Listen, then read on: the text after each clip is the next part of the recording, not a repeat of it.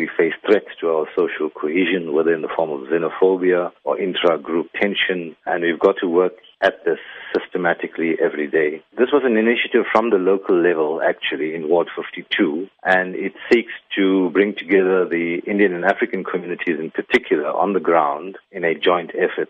I think building unity and cohesion between our different communities on the ground is a critical thing. And of course, that particular area 52, Gandhi Settlement, Bambai Settlement, Inanda portion areas, and then the borderline of Phoenix, I think, is a kind of front line for interaction. Of course, there's a lot of integration since 1994, but the divisions are still there, and we need to constantly work in bridging that divide. It is indeed challenging times for us as a nation, but how do you believe this walk will unite South Africans from different walks of life? The event can't be the beginning and end of it.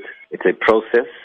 The aim is to raise consciousness about it, is to show that people on the ground at the local level are working together, and it can be a huge symbolic example for the rest of the province and the country. I think in all our areas, communities do live side by side. Of course, there is a historic apartheid legacy where there are still divisions and boundaries, and one side is predominantly of one community and the other side predominantly of the other. And that's the thing, to show that bridges can be built. And then, of course, it mustn't just be restricted to national event days. So, yes, I think it can be an inspiring example for the rest of the province and the country. Oliver Tambo embodied anti-racism and the spirit of unity. As we celebrate Anti-Racism Week and commemorate Human Rights Day tomorrow, how can you encourage South Africans to follow in his footsteps and celebrate his legacy? I think let's use the centenary year to firstly understand Oliver Tambo's legacy. His most important gift to us as South Africans, he has given us of how to unite people and keep them united and manage things intelligently